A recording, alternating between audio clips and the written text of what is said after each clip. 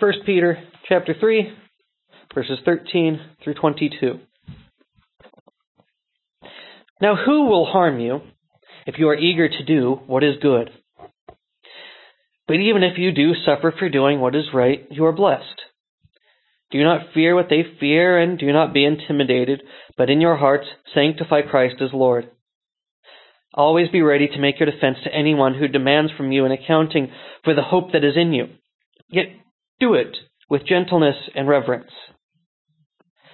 Keep your conscience clear, so that when you are maligned, those who abuse you for your good conduct in Christ may be put to shame. For it is better to suffer for doing good, if suffering should be God's will, than to suffer for doing evil. For Christ also suffered for sins once for all righteous for the unrighteous, in order to bring you to God. He was put to death in the flesh, but made alive in the Spirit, in which also he went and made a proclamation to the spirits in prison, who in former times did not obey when God waited patiently in the days of Noah during the building of the ark, in which a few, that is 8 persons, were saved through water. And baptism, which this prefigured, now saves you, not as a removal of dirt from the body, but as an appeal to God for a good conscience through the resurrection of Jesus Christ, who has gone into heaven and is at the right hand of God with angels, authorities, and the powers made subject to him. It's the word of God for the people of God. Thanks be to God. Doing good always sounds like one of those things that should be incredibly easy to do. And it seems like one of those things that we should just be able to go, oh, well, doing good, of course I want to do what's good. Why would I want to do what's evil? I always want to do the right thing. The problem is that sometimes we get a little muddled on what's good, because we start thinking of it not as what's good for God and what's good for God's people, but we start thinking about what's good for me. And those often don't line up. We would like them to, but it's hard to make them line up sometimes. Because we want to think, oh, well, I take care of myself, then everything will be good. And if I'm looking out for myself, then I'm going to need money to take care of myself, and I should probably have some saved up. And we start thinking about how much we need to have saved up, and maybe we need a little bit more, and a little bit more, and a little bit more.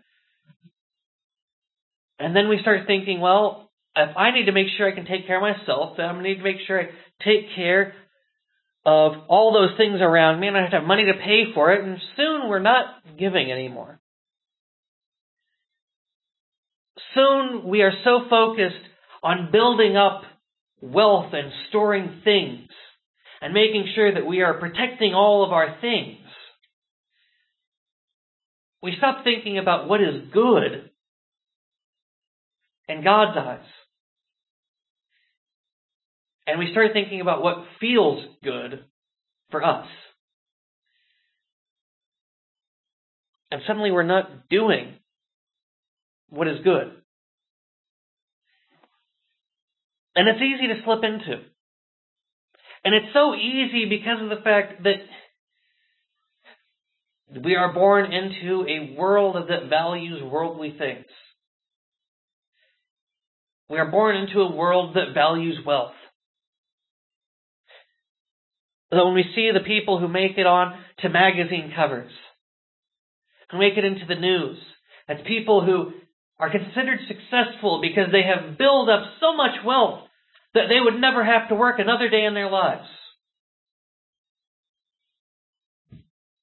People who can buy mansions, have a dozen cars.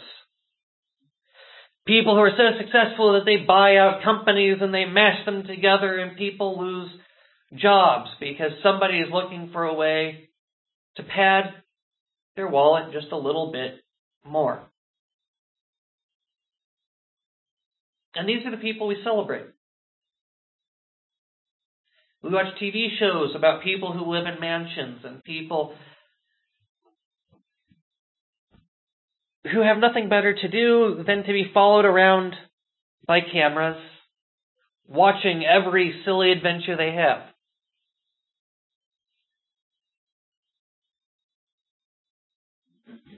I've seen a lot of reality TV, but the one show I don't think I've ever seen is somebody who is quite simply going around and just doing good things for people for no reason other than they're good. Sometimes we see people be rewarded because they feel that somebody is doing something and they deserve a reward for it. Sometimes we'll see where people can compete and whoever does the best gets a reward.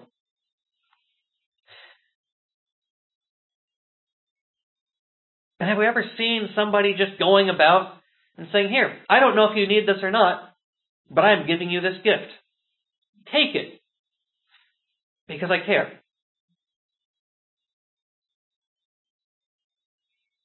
But in the end, isn't that doing good? Isn't that what God asks us to do? To take what we have and to not think about who deserves more and who deserves less, who deserves love and who doesn't. But God asks us to care. He asks us to care about each and every one of His children. And to take care of them by doing good. And part of that is because every time that we are given any sort of rules, any time that we are given any sort of commandments to keep, if we follow them, it leads us to good. Because sometimes it keeps us from getting distracted. We're told not to build up wealth for ourselves because when we build up wealth, we start losing track of what God's mission is, and we stop caring about other people because we are so busy caring about our things.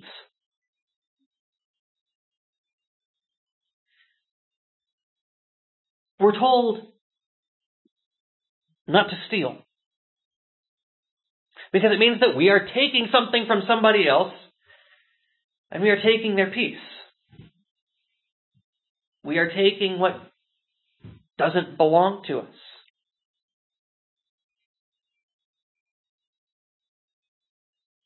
And there are a lot of thieves running about right now.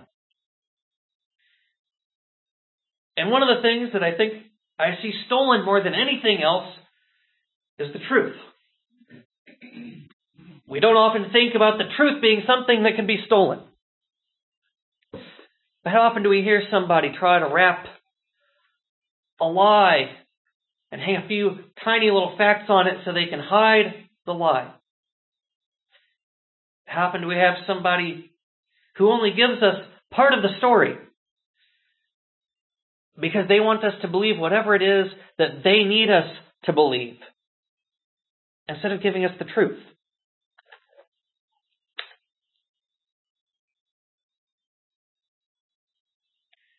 If we're going to do what is good, it means we also need to be able to do it in all truth and all goodness. And part of that is having a good defense. Now, sometimes we don't think about this in the right way, in my opinion. And that's because sometimes we think about as a way to cut people down and to say, oh, well, you are wrong and I am right, and this is my defense. But a good defense of your hope and your faith, with gentleness and reverence, a good defense is something that you can proclaim and you can show without having to cut anyone down. Because it stands on its own. But part of that means knowing truth and knowing in your heart why you have hope. Now, I know I have hope for a multitude of reasons. But for me, it boils down to this. I have seen the good that comes from knowing God. I have seen the good that comes from doing good for others. That the Lord has given me the strength to turn my life around.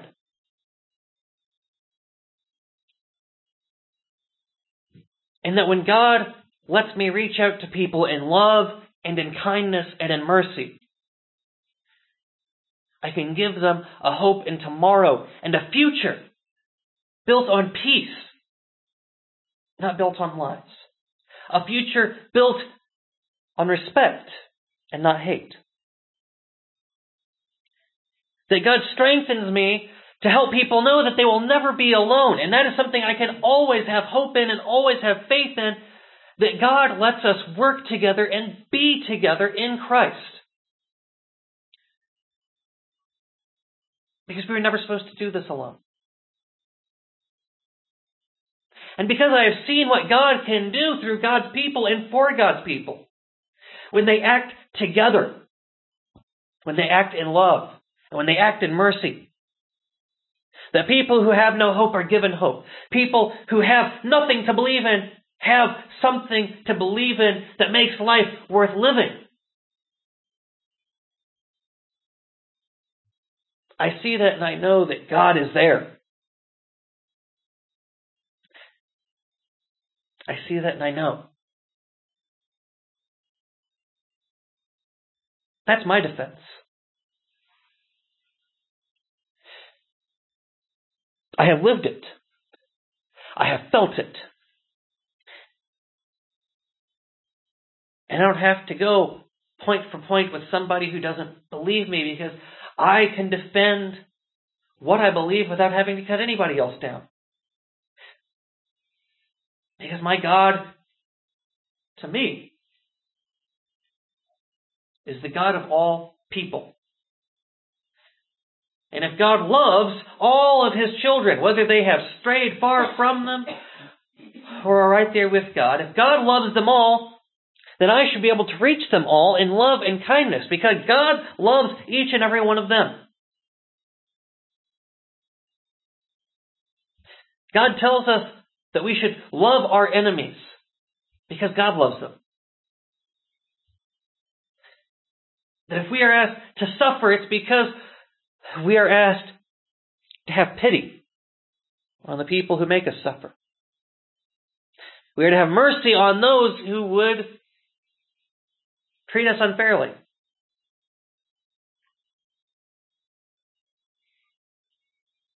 Because they don't truly understand what they're doing. So often we want to get revenge. We want to one-up somebody so that we can say, well, you may be against me, but I am stronger than you and I have more power than you.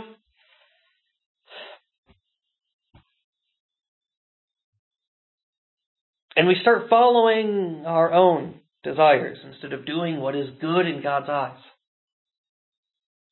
And it's important at this point to remember that Christ gave us not only an example of how to live, how to treat one another, how to love your neighbor as yourself,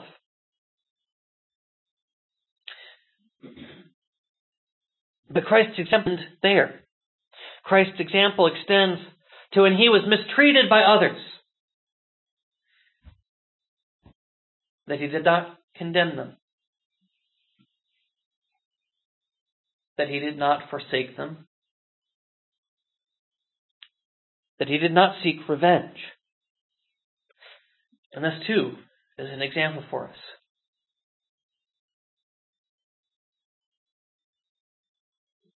We may have known at one point that it was an eye for an eye and a tooth for a tooth.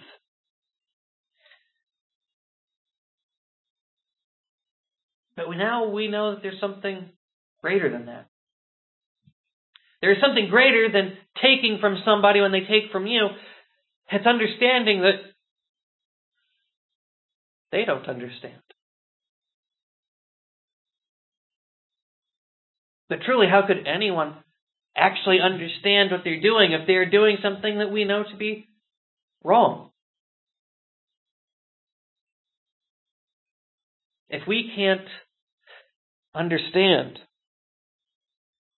that when people do what is not good, it is done out of ignorance of not knowing what is good. If somebody hurts you because they don't have that hope and love in their hearts that Christ gives us, How can we expect them to know how to do what is good unless we give them an example of what is good and how we respond? That we don't respond with anger. Because God asks us to care for one another, even when they're difficult, so that we may instruct them and teach them about what is good. Because we don't want them to be alone either. They have been isolated and cut off from God because of their own ideas, because of their own sorrows. Is it good to push them away even more? Or would God want us to invite them in to say, look, I don't agree with what you have done, but I believe you can be more. Because God believed in me that I could be more. And I took all of those things, the hates and the worries, the anxieties. I took them and I nailed them to that cross. I nailed them to that cross so that I could let go of them, that I could live a life in God. Because every time that we pick up those anxieties and we start to think about them, they multiply. We take a worry and suddenly we have 2 worries. And we start thinking about those and suddenly we have 8. And suddenly we've got a dozen. And suddenly we have more worries than we know what to do with, and all we're doing is worrying.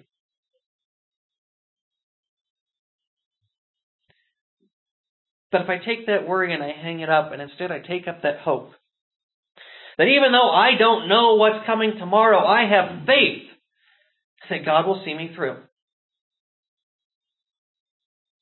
Even if someone wrongs me, I will love them.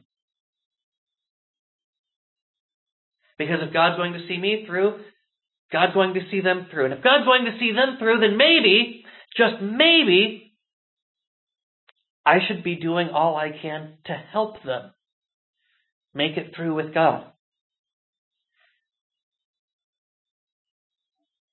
Because I know I have something that not everybody has.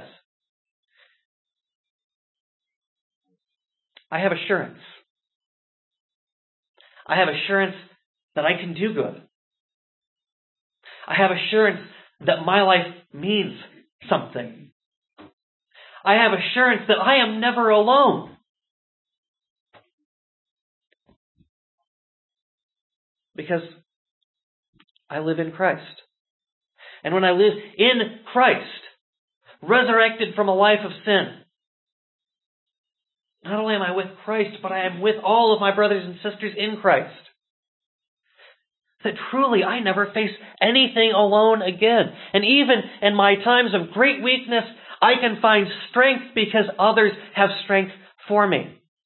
That God will strengthen me because everything is possible with God. I have hope against all hope. And if God has given me that, I have to do what is good.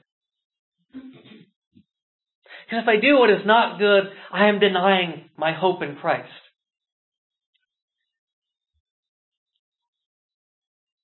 So I do what is good and what is right for God. Because I know all that God has already done for me. More than I can ever repay. And I know how much I have. Because God has placed me with His people.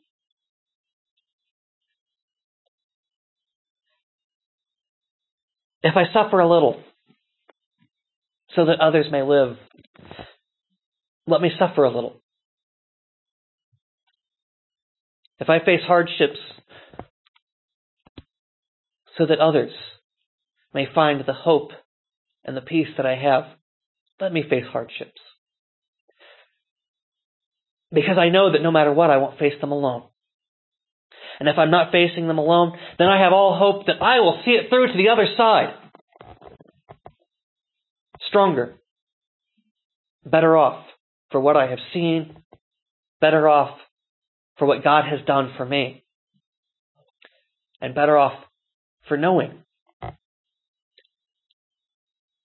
that I have helped to reach God's children. And that I help to spread that hope that I so believe in. Every day, every chance.